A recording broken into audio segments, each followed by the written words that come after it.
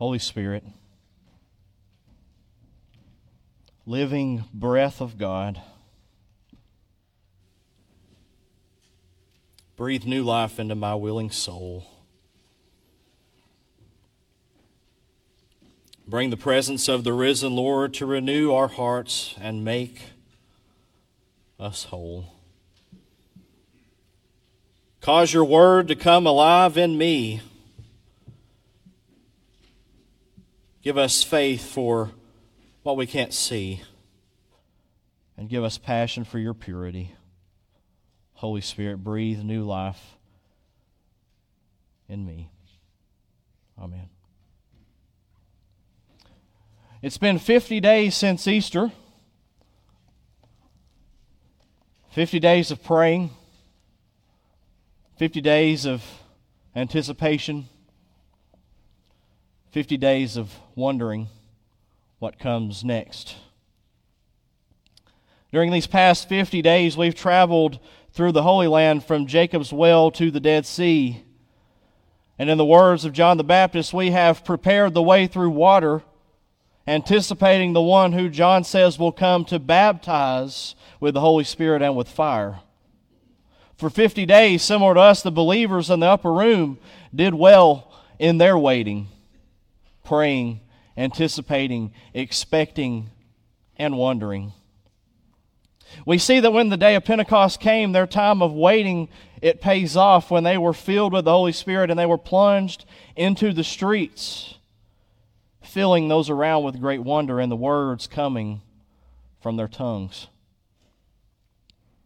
Acts chapter 2 is the place where this moment called Pentecost is captured. We heard that read earlier from Reverend Alan Black. Thank you for reading that so well for us and detailing that story so well for us. But Acts 2 is the place where this moment called Pentecost is captured. And for us Christians, Pentecost is celebrated around the world as the moment in history that the church was Spirit baptized and Spirit born, fulfilling the promise by John the Baptist years before. So this week, as I was preparing for today, as I was looking at Acts chapter 2, I thought, we always use this scripture for today for good reason. But the question I struggled with this week was, how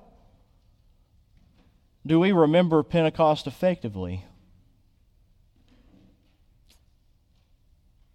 Is it by simply reading and remembering what Acts chapter 2 says, or is it by looking at how Pentecost happened, what caused it to happen? How do we as a church celebrate Pentecost not only just as a remembrance of what has happened in the past, but instead as a hope for what can and what will continue to happen? Pentecost wasn't a one moment. Pentecost started there, and it's still continuing through the lives of the believers today. The Holy Spirit is available to us today, to those who are willing and asking and seeking for the Holy Spirit to come into their hearts and into their lives. And we as the church, we do a really good job of remembering where we have seen the Spirit at work in the past. But lately, what we don't do very well as the church is giving room for the Holy Spirit to work and move in the present. So I took all this into consideration. I also took into consideration that in the whole history of the church, it's never been more evident that what the body of Christ, the church, needs more than ever today is activity from the Holy Spirit.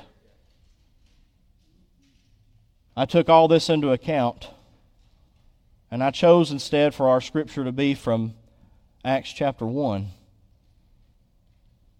when Jesus gives them direction on how to obtain the Holy Spirit. So my hope for today, for us today, is to find what Pentecost means for us in this moment. What do we do to receive the Holy Spirit? How can we be filled with the joy of God's active presence? How can we use this opportunity today to move beyond simple remembrance into the reality that the church, that the Holy Spirit can move in the same way in our lives, that the Holy Spirit can move in the same way in our communities and in the same way in our church? Our answers to these questions, as always, are found in the Word of God. So I invite you to turn with me to Acts chapter 1. And I want us, there's a piece of Acts chapter 1 that's important, the word together. So I want us to read this together from our pew Bible in front of you. It's the NRSV version in case you don't have one in front of you. I want us to read this together from our pew Bible in front of you, beginning with verse 1 and ending with verse 8. Let's stand together and let's boldly proclaim the word of our Lord.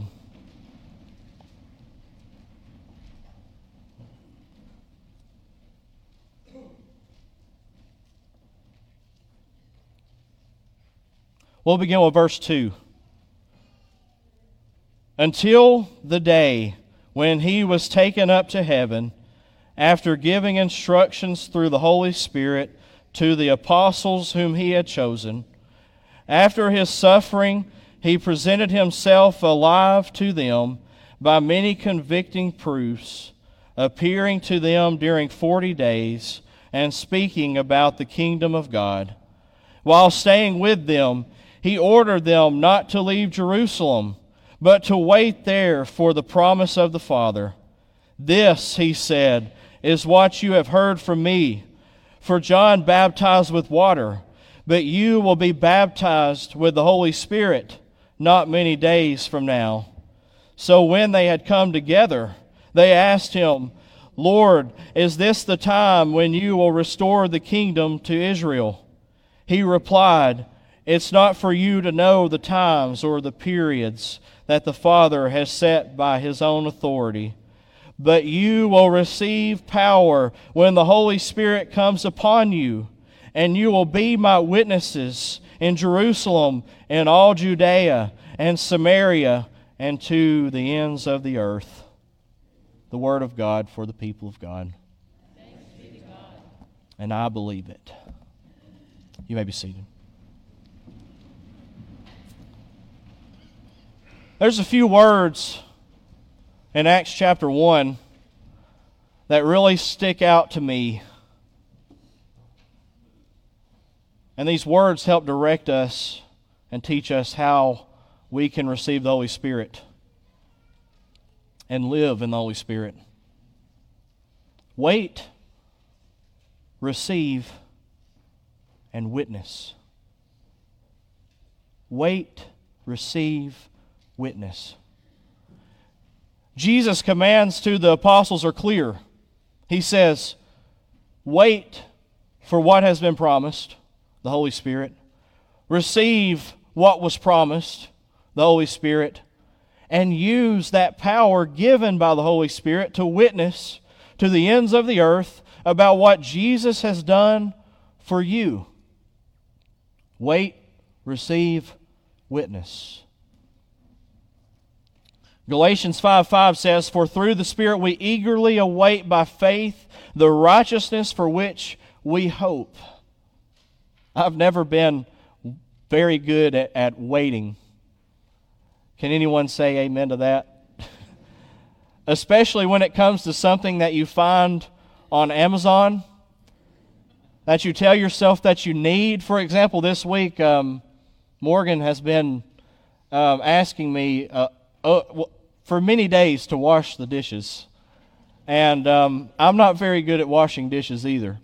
So I got on Amazon, and I don't know how these phones hear us or they hear our minds. I don't know how that works. But I got on Amazon, and there were these little disc dishwasher, like it's a little dishwasher that you stick in your sink, and it washes your dishes for you. At the moment, we don't have a dishwasher currently. So I thought, I need this. And I ended up spending a little more money just to get it the next day. So we live in this consumeristic world where when we buy something, we want it now, on our doorstep, by the end of the day or by the next morning. But sometimes things just take time. Sometimes you have to wait. But the wait is always worth the reward. In baking, for example, you can't fake the bake. If the cake or the bread was baked for the wrong amount of time, too short or too long, it just doesn't turn out right. You can't hurry the process or extend the process. The ingredients must be right, but the timing must also be just as right as well.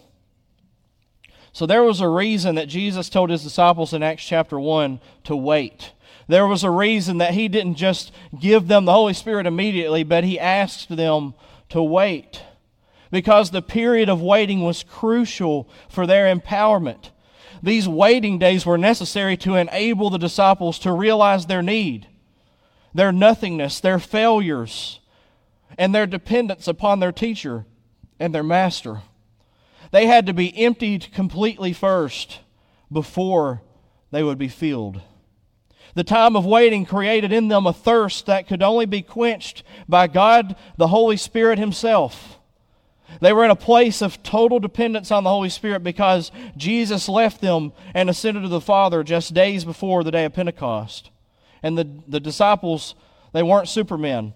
They were just like you and me, and they needed God's Holy Spirit to accomplish the task of taking this message of Jesus to others.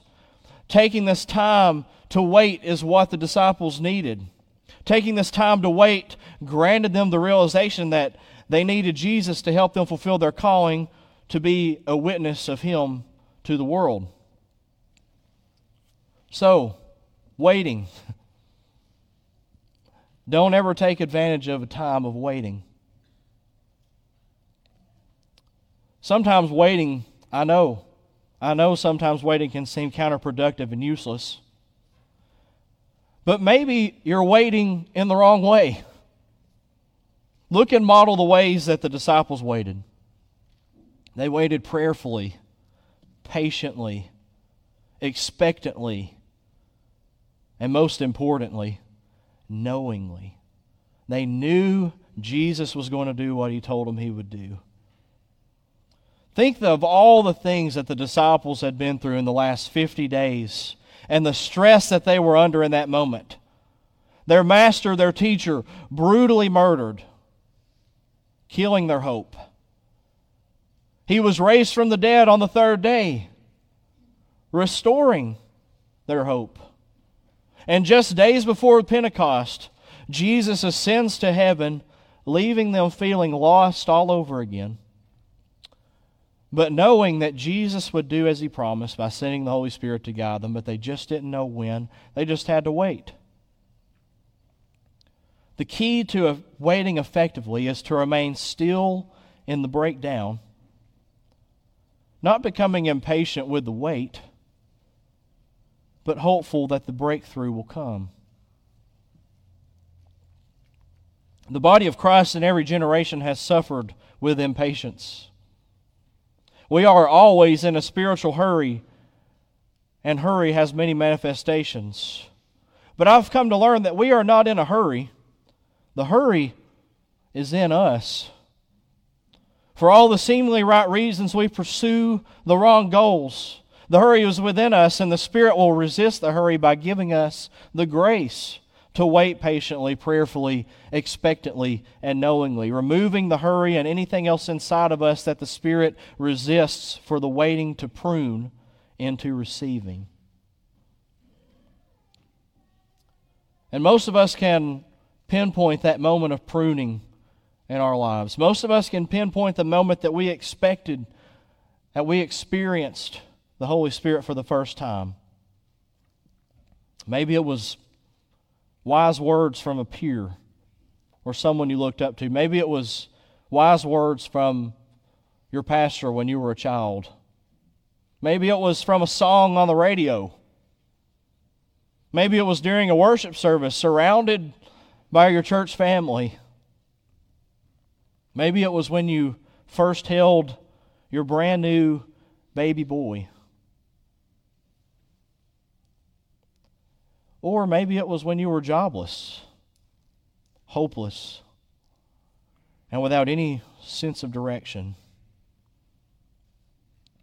And the Holy Spirit came alongside of you and said, I can do something, and we can do something together. One thing is certain.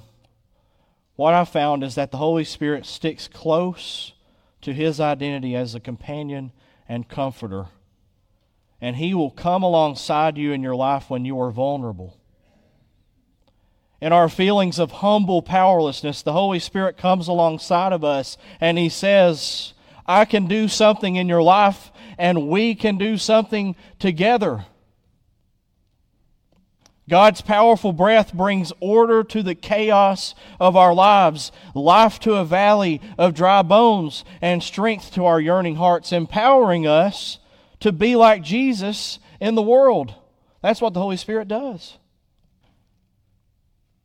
And when the Spirit comes upon man, hearts are filled with Jesus, who empowers him to be His witness and His sphere of influence. The Holy Spirit will rest on him. Wisdom will shine through his words. Understanding of himself, others, and the seen and unseen world around him will color his actions and speech. Counsel will flow from the Father through the clear conduit of his heart, making his bondage-breaking touch one that brings profound deliverance. Knowledge will be at his fingertips. Reverence, awe, and fear of the Lord will be the tones sounding within every word he speaks. And tying it all together, Jesus will delight in offering everything, all the wisdom, all the understanding, the counsel, the might, the knowledge, and the reverence for one goal, to bring glory to His Father who is in heaven. Where does this Spirit reside? For the followers of Jesus, it's in you and me, called to be like Him in this broken world. The Spirit empowers us to express Jesus' ministry with transcendent love, partnering with the Father in the dismantling of the works of the evil one. Followers of Jesus are filled with the Holy Spirit so that we can live and delight in a Jesus kind of way. As someone said in our children's chat earlier, He is our North Star for daily living. He is our direction. And it's only by following Jesus' words that we can truly wait, that we can readily receive and boldly witness about all that Jesus has done for us. This is my hope for you today.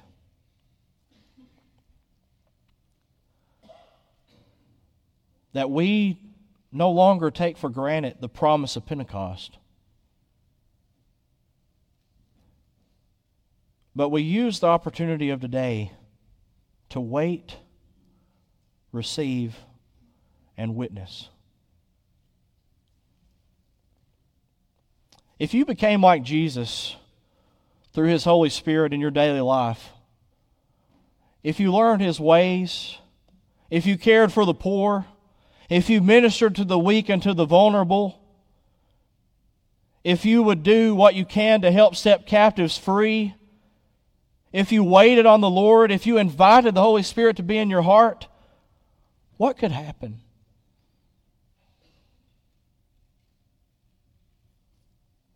What could happen in a heart?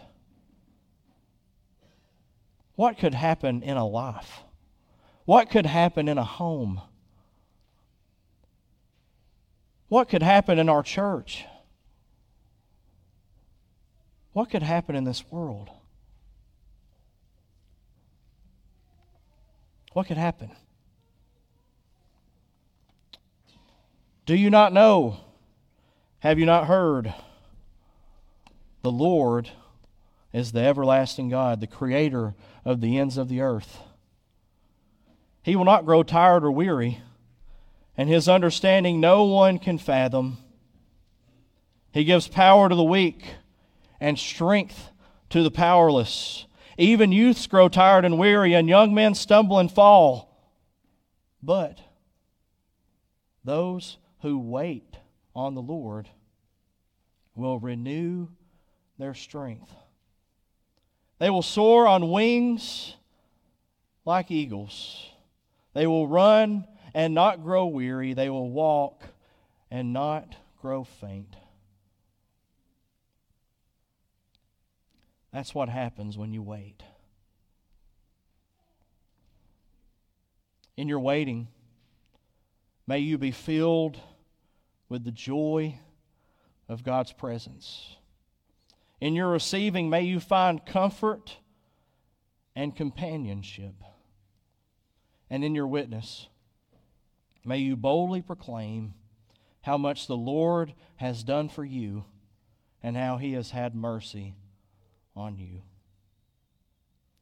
Let us pray, and I want to invite you to repeat this covenant prayer with me. Just repeat it after me. Lord, I am no longer my own, but yours. Put me to what you will.